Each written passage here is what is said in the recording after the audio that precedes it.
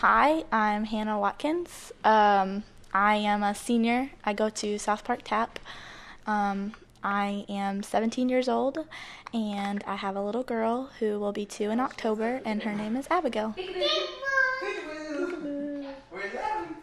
Everybody's really nice there, and, caring. It's basically a family, so everybody's really close. My dad passed away in April, and we couldn't really afford a funeral. Like, we had a funeral, but we were having trouble with the expenses. And when my school found out about it, because I was gone for a week, my yearbook teacher and one of the girls on yearbook staff with me went around school getting donations, and we got about $700 in donations in 1 week for my funeral from everybody in school. Like 100 girls that didn't even know me donated. One girl who's in my classes with me, I talked to her, she donated $30 out of her wallet that day. Like, literally, this is her playroom, so it's a mess. It's in the closet where she can't get to, in a tub.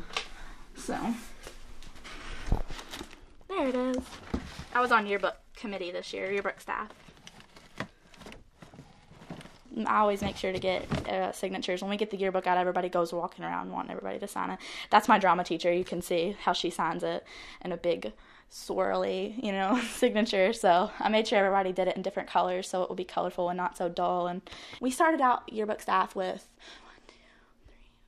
5 girls, and we lost 3 of them. So. And when you mean lost, what do you mean? Like one of them dropped off. She, it was really busy for her. She had to drop off. Another one moved schools. And another one moved schools as well. I'm not sure. I don't remember. It was at the beginning of the year. So basically, it was me, another girl, and my yearbook teacher. We finished this book. We did it all year. So it was 3 girls that did this whole book. They have the daycare in here. We have the babies in here. All the little babies. Yay, babies. That's Abby. Hooray! Ready. Your turn. Ready? Ready?